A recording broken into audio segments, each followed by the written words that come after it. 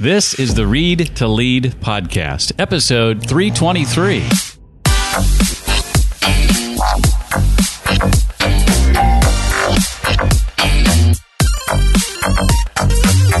Hardly any of us get any instruction at all in private speaking. What I would call what we're doing right now, or what 99.9% of all of our communication is private speaking. Hi, and welcome to my podcast. It's the Read to Lead podcast and is dedicated to your personal and professional growth. My name is Jeff, and I believe that if you want to achieve true success in your business and in your life, then lifelong learning is a must. Intentional and consistent reading is a great way to achieve that. The Read to Lead podcast is not only going to help you narrow this reading list, but bring you the key insights and main ideas from the people we talk to each and every week. And that includes today's most successful and inspiring authors. We dive into their latest book and their unique insights on things like personal and professional development, leadership, productivity, career, business, marketing, sales, and entrepreneurship. Today, you and I will be meeting with Steve Herz, H-E-R-Z, author of the book Don't Take Yes for an Answer, using authority, warmth, and energy to get exceptional results. I'll ask Steve to share why he believes your level of success is dependent upon your willingness to stop taking yes for an answer and what that means exactly. We'll dive into what he refers to as his awe framework for developing authority, warmth, and energy, what he means when he says your voice is your second face, and plenty more. You know, speaking of narrowing that reading list, I've created a list of what I call the 12 all-time top leadership and personal growth books, and you can get access to that on my website. Just visit readtoleadpodcast.com and enter your name and email address in the form at the upper right of the page, and I'll send you that resource for free. Again, that's readtoleadpodcast.com. Steve Herz is president and founder of IF Management and now president of the Montag Group. He is considered an influential voice in broadcasting and is a respected business leader. Steve's company has evolved to impact the lives of CEOs, lawyers, entrepreneurs, and young professionals. Steve's purpose is to coach and motivate others to become the best version of themselves, never settling for just good enough. Steve's brand new book is called Don't Take Yes for an Answer, using authority, warmth, and energy to get exceptional results. Steve Herz, welcome to the Read to Lead podcast. I'm excited to have you here. Well, thank you so much, Jeff. I'm excited to be here as well. This is one thing I love to do is read, so very excited to talk to you today. Awesome. I was chatting via email with Jessica yesterday, who was helping me set up this interview, and I told Jessica in my email I was loving your book, and since I've finished your book this morning, I can update loving to I loved your book. I think it's amazing. Well, that's really kind of you. Thank you so much. I really appreciate that. I'm glad that you liked it. Coming from you, a master of reading, that's saying quite a lot, so thank you. Well, I want to start by having you tell me a bit about that time earlier in your career when you received some surprising, and I think you would agree, much needed advice from a mentor that kind of set you on a completely different career trajectory. Well, it was the summer of 1990. It's recounted in the book. I was working for the law firm. It still is, Curtis Millay Privot on Park Avenue. I was a summer associate there. And at the very end of the summer, you were told whether you're going to get an offer or not to come work at that law firm at the end of that summer for the next year. And this is typical of the law firm experience for summer associates. And most of the kids, the majority of kids generally do get offers. They hire X amount and plan to give offers to somewhere between 75 and 100% of the kids. And that summer was no different. Everybody got an offer that came in. I was the last guy called into the office. And the managing partner, Turner Smith, said, you're not getting an offer. And in fact, we don't even think you should practice law. We think it's a bad field for you. So it was a big slap in the face, or punch to the gut, if you will. And he was such a nice guy and so decent that coming from him, it's in some ways it stung twice as bad, but in other ways it didn't sting at all because you knew he cared about you and he was being decent to do that, not to just say, oh, you know what, you're great, we love you, but we didn't have room for you. Instead, he actually took the time to be so honest about what he thought was best for me. Now, eventually you would change careers, or soon after that you did change careers, but what were the circumstances, Steve, that prompted you to start your own company, your own agency? Where were you in your career when you did that? Well, I was 29 and I was working for what was a pretty good small boutique agency in broadcast representation. And I had worked for another company before that. And I don't know. I woke up one day and I had either the flu or some kind of a cough or cold and didn't go to work for that day or the next day. And I called the owner of the company up. It was probably 8 people in the whole company. I just thought, I don't want to be here for the rest of my life. And why should I stay one more day? And I was making what I thought was a lot of money, more than I probably had thought I could earn up to that point in my life. But it just dawned on me that if I didn't like the way they were doing things at that company and I didn't see a future for myself, I should just go do it myself. And it was just kind of a weird, almost awakening or a gestalt, if you will. Well, I think this really sets you on a trajectory of getting this feedback we talked about a moment ago to really think long and hard about going through a life and a career where oftentimes people aren't telling you what you really need to hear.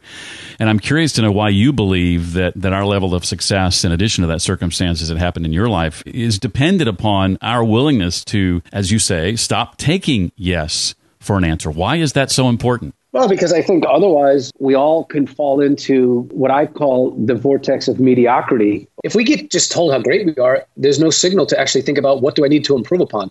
And I mean, I'll give you a great example of that. You know, I've now been doing a lot of podcasts around this book. And I woke up this morning to a very harsh email from a very close friend of mine telling me that he had listened to another podcast that I did recently and that it absolutely stunk. And that I stunk. And hopefully I'm going to apply the principles that he gave me and the feedback he gave me in this email to do better with you today. You're the first person I'm talking to since then. Look, I've gotten a lot of other emails in many of the podcasts I've done before, and 99% of them were like, I listened to your podcast. You were great. You were great. And this guy took the time to tell me how bad I was. And I really appreciate that. So again, hopefully I'll improve. If not, maybe I did stink. Who knows? Maybe I'll stink on this one too. I hope not. But, you know, how would you even know? You know what I'm saying? How would you even know? Right. Well, I certainly can speak to that. I know the first half of my 26-year radio career was spent people telling me awesome things about me. And it wasn't until the second half of that career where people started telling me the truth that I actually began to grow and get better and truly improve along the way. So I certainly can identify with that. Talk about why in your book and in your work with clients, you don't make a distinction, you say, between presenting publicly and what you call private speaking. What does that mean exactly, that you don't distinguish between the two? Well, I think a lot of people, first of all, to the extent that they focus on being better at communication, they'll say to you, oh, well, I took a public speaking class in college. I know how to speak. And when I say I don't distinguish between that because, A, I don't think hardly any of us get any instruction at all in private speaking, what I would call what we're doing right now, or what 99.9% of all of our communication is private speaking. We're not spending time on the TED stage. Even if we are, on the TED stage, it's one time or twice in your life. Or even Tony Robbins, who makes his living public speaking, still spends time not on a stage. And I also think the reason I don't distinguish between it is because in order to actually ever get to the point of public speaking, you first have to become a good private speaker. You've got to win the audience of 1, 2, 5, 10, 15, 20 to then have a chance to even win an audience of 100 or 1,000 or more. And I think that's the foundation by which we all should be thinking about our own communication and being able to persuade an audience. What would you say, Steve, to those who argue against something that you believe, and that is connecting and soft skills can get you further in life than substance? There are some who argue against you on that. How do you respond to those who argue against that connecting and soft skills can get you further in life than substance? Well, I'm not going to debate anybody on this topic. All I'll say is that, no, I'm serious. I don't mean to be that, I'm not shying away from an argument. But what I'm saying is that the data is overwhelming on the value of soft skills versus hard skills, but it's misinterpreted. So I want to clarify this. And I hope I say this correctly in the book. Hard skills are essential. If you want to become something that requires technical skills, a doctor, lawyer, dentist, engineer, virtually anything, you have to master the technical skills required to do that job. Absolutely essential. But once you master those skills and you get a job in that field, you are competing against everybody else who also has mastered those technical skills.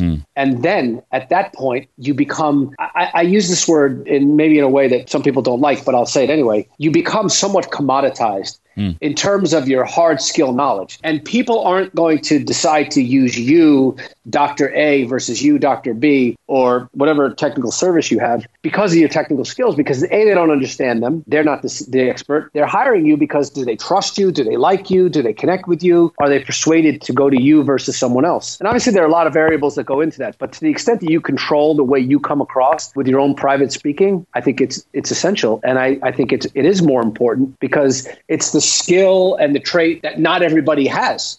Everybody has the technical part of it when you're in that field, when you're playing on that field, when you get there, when you get to that table.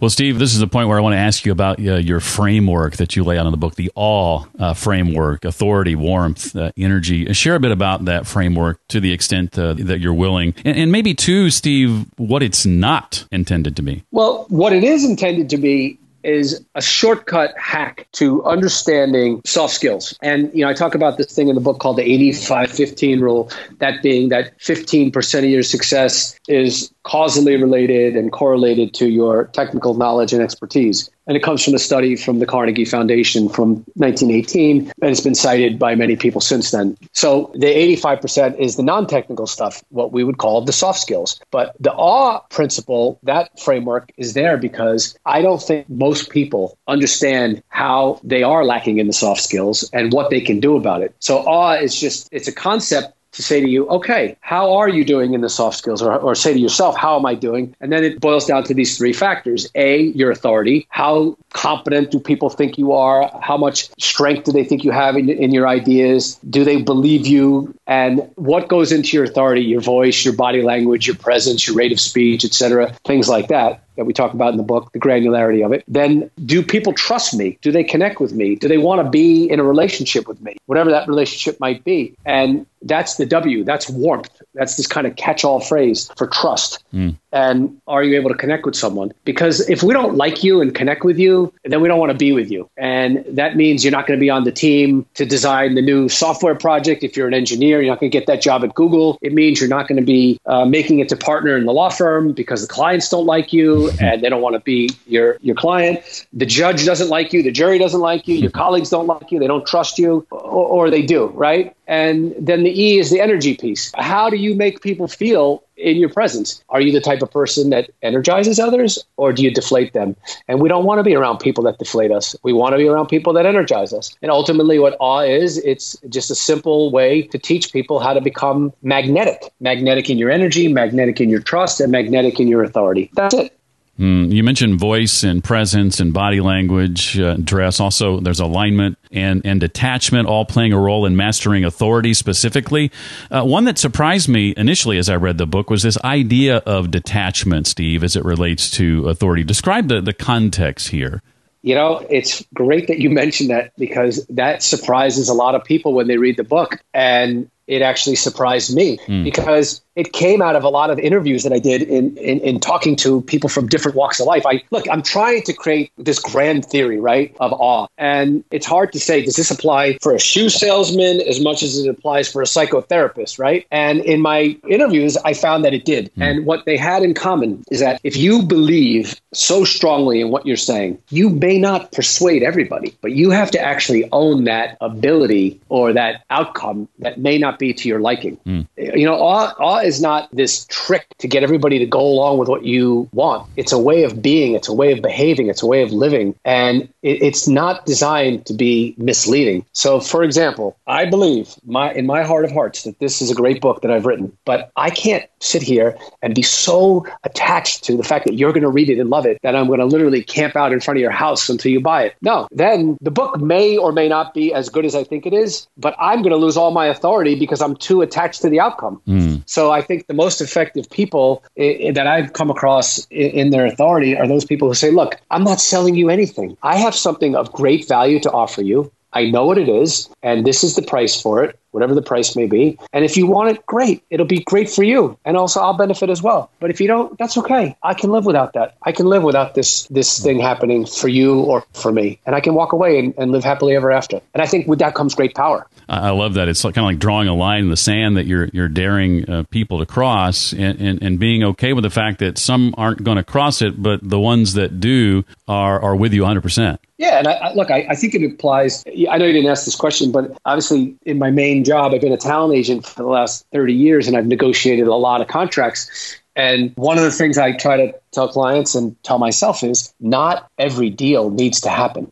And it doesn't make you a bad negotiator if you don't come to an agreement. It doesn't make either side a bad person. And if you really want $1 for your product and the other guy thinks it's worth 50 cents, it doesn't make him a bad person for only willing to pay 50. It doesn't make you bad for wanting $1. And nobody's bad for not coming to a deal. And I think if you have that mindset and if you value what you have and you have a certain authority around that and a detachment from the outcome, but you also have to be comfortable. Like in my case, I got to be comfortable with someone not buying this book. And it's hard for people to do that. And I use that example because it's very real, right? Exactly.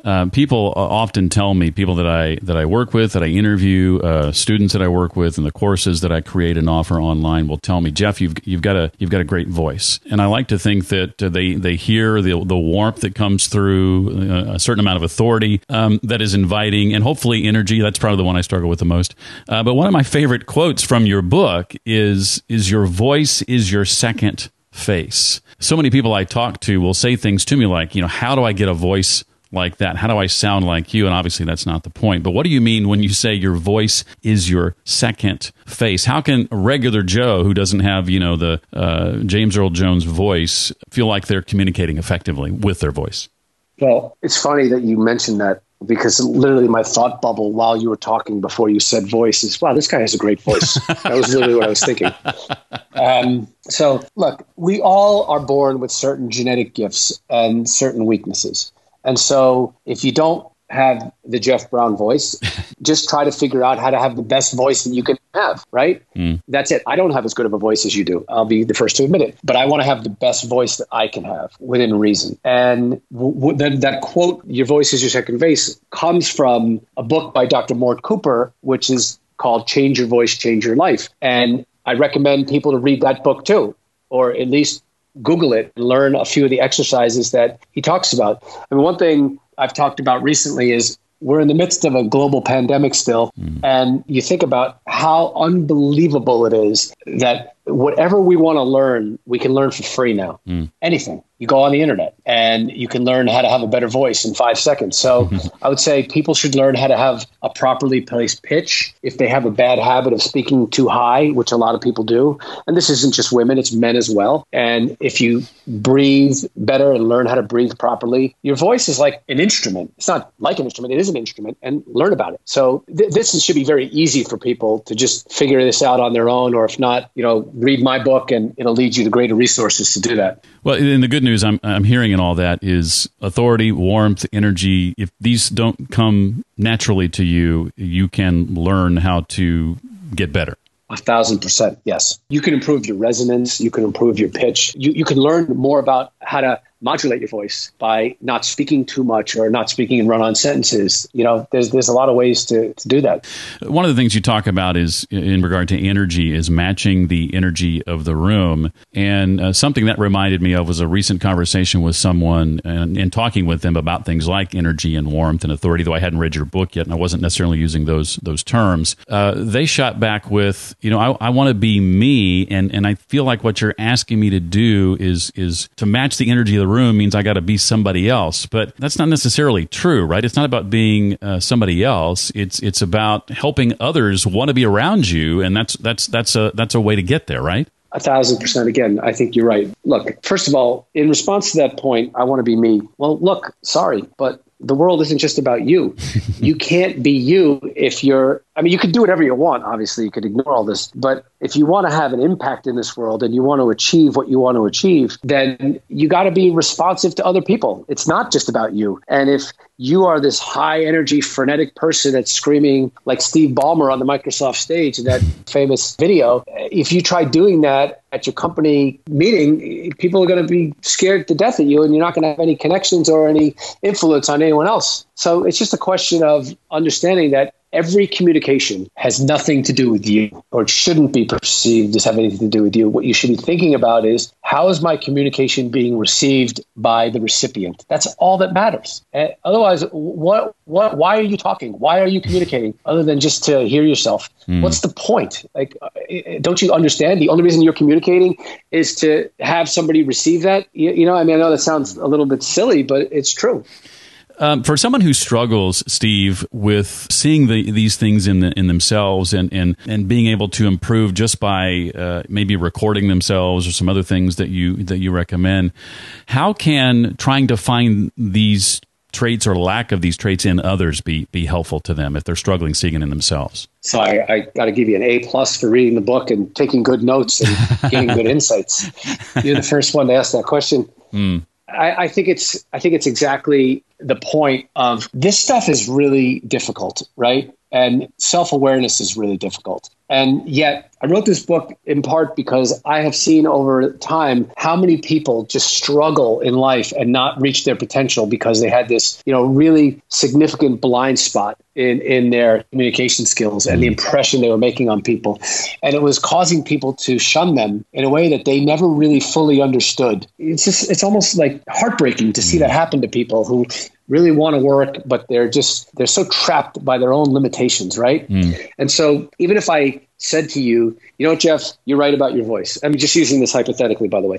Jeff, your voice is great. You have a really resonant voice. You have a lot of authority. You do have a lot of warmth in it. But you know what? Your energy does stink. And it's so lacking, Jeff, that if you had better energy, you would be Howard Stern. And, I'm just using this hypothetically. But even if I told you that, and even if it was true, which it's not, but even if it was, you probably wouldn't be able to do much with that.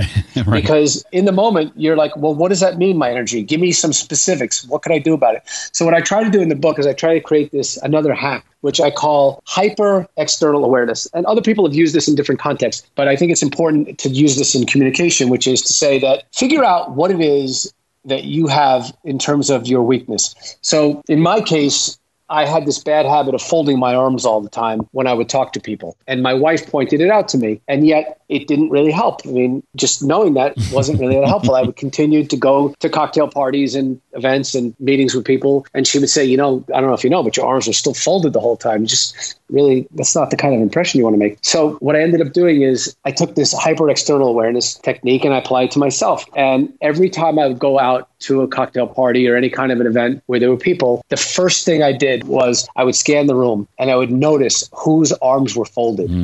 And it became like a giant flashing red light. And now every time I'm in a conversation with someone else, I notice when their arms are folded. And because of seeing those arms folded and knowing it's a turnoff to me now to do it myself, I can't do it anymore because when I see it, it's kind of a turnoff to me. And then I stop doing it. I really haven't folded my arms in front of a person in years now because of that. And it's so much so that sometimes when I'm around other people, I'll recount that story. And if they have their arms folded, I'll just kind of karate chop them in the arms and I'll unfold their arms for them. And look, folding your arms once in a while is fine, obviously, if it's part of your body language. But you don't want to stand there talking to someone for 15 minutes and that be your de facto kind of default norm. Oh, that's fascinating. It broke you of that habit in one fell swoop. I love it. Well, I've got a couple of questions for you, Steve, not directly related to the book, but before I get to those, anything else from the book you want to make sure that we walk away with? Well, I think that one of the reasons I wanted to write this book is that probably the best book I ever read, up until when I was 30 or maybe still ever, was this book. I'm sure you've read it, How to Win Friends and Influence People by Dale Carnegie. And if you can boil that book down to one sentence, it's, see things from the other guy's perspective. Right. And if you can always see things from that person's perspective, you're going to have a much more successful life. And you're basically kind of going around thinking about how am I going to solve someone else's problem, and therefore everything will come good for me in this world. And I thought that for my book, I'm hoping, and obviously it's a giant hope, that my book kind of can fill a big void like his did in terms of creating a new mindset for people. And the mindset that I'm hoping to achieve is work hard, do all the things you want to do in your life in terms of, study, go to the right school, try to get into the field of your choice, show up on time, have good ideas. But don't forget, there's this giant tool in the toolbox that you might be forgetting about that could be really tremendously holding you back. And that's your awe, your authority, your warmth, and your energy. And I know so many people that you or I might consider very successful, but even they haven't come close to achieving their level of potential because they might have just an awful, really grating speaking voice, or their energy might just be horribly low. And I just think for people to hopefully implement this in their daily regimen of thinking about resources they're dedicating to improving themselves and the time and effort they put into achieving in life, make this a part of it. That's the goal. It's funny you mentioned the Dale Carnegie book. I just ordered a copy of that book. I've had it on Kindle for years, and I just ordered a hardcover that arrived in the mail this week. So I'm looking forward to diving back into it. But besides How to Win Friends and Influence People, what's a book or two that's had a huge impact on your career over the last 20, 25 years? Two of my favorite books I've ever read, both in sports, but I thought they had tremendous life lessons. One is called When Pride Still Mattered by Vince Lombardi. I mean, not by Vince Lombardi, by David Marinus, about Vince Lombardi. And I just really thought it was a tremendous book about a man's faith and his commitment to his family and his wife, and just the level of integrity and the level of detail he put into being a football coach. And what people don't realize about Vince Lombardi is that before he was a successful football coach, he was actually a high school basketball coach, and very successful at that too, in New Jersey. So you see what the lesson was from that is just, if you do things the right way, if you connect with people, and if you can figure out the right way to do things, it's transferable. And that was a great lesson. And then I love the book Seabiscuit, because first of all, it's in my view, it's one of the most well-written books ever written, Laura Hillenbrand. And what I took away from that is that the genius of the trainer, Tom Smith, was that he understood how to treat each horse differently, that sometimes you had to whip the horse down the back stretch and kick it, and I'm saying not kick it for real, but really metaphorically kick it, really push it and just berate the poor thing and push it to the limit to get the most out of it. And then there were other horses that the minute you even touched it, you couldn't get anything out of that horse. They just wouldn't respond to the whip. They wouldn't respond to anything. And I think a great leader understands that everybody's different. And you can't treat people the same way. And if you try to push somebody by yelling at them and they don't respond to that, then you're a lousy leader if you don't understand what it takes to get the most out of people. And even though the book is about horses, Seabiscuit, it's really about people. And I think that lesson really stuck with me. And the other part about horse racing I've always liked is this idea of, some horses can run as fast as possible and be great champions. And other horses they're too distracted all the time, and they're looking around, and they put these blinkers on them around their eyes. And I think some of us need blinkers for our own life. We can tend to be looking around. Well, what's this guy doing? Oh, Jeff Brown has this podcast. I want to have this podcast. Or this one's doing that. And they stop and think about what their own race is, whatever that is. And I'm not saying life should be a race. You should live life on your own terms, but don't live life on terms of the guy next to you, on the right of you or the left of you. And those are some of the best books I've written.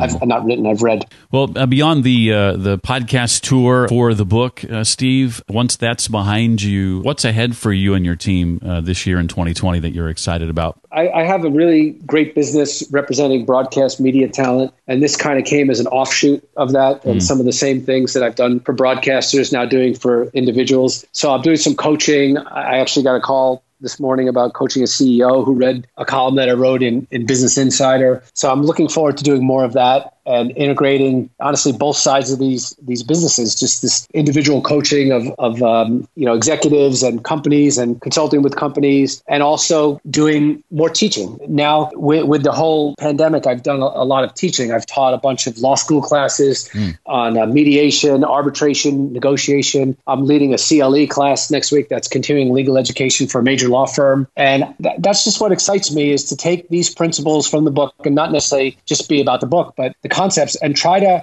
teach them in different areas of the world. Like I said, whether it be undergraduates, like I did one at Emerson College, I spoke at the University of Michigan, or law schools or businesses. That's what I want to do in addition to running my own business, just continue to do that as well. Well, the book again is called Don't Take Yes for an Answer, Using Authority, Warmth, and Energy to Get Exceptional Results. And his name is Steve Herz. Steve, thank you again so much for being a part of the Read to Lead podcast. Appreciate it. And again, loving the book. And it's one that I think I can honestly say is a book that everybody is poised to be helped by, so long as they will just take the time to read it. Steve, thank you again so much. And thank you for having me. It's been great, and really appreciate your questions and your interest.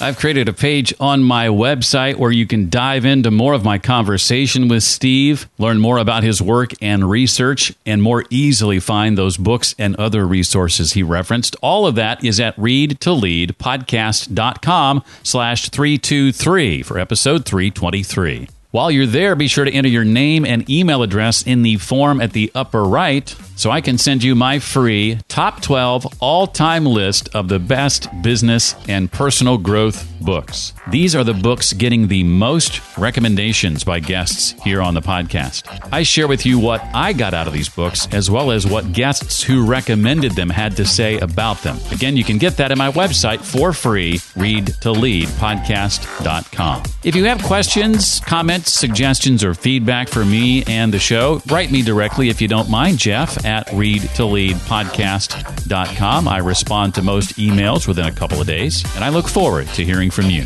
Next time on the show, we'll be welcoming Stanford University professor and author Dr. B.J. Fogg as we discuss his book, Tiny Habits, the Small Changes That Change Everything. Well, that does it for this week. I look forward to seeing you for the next episode with B.J. Fogg. Until then, remember, leaders read and readers lead.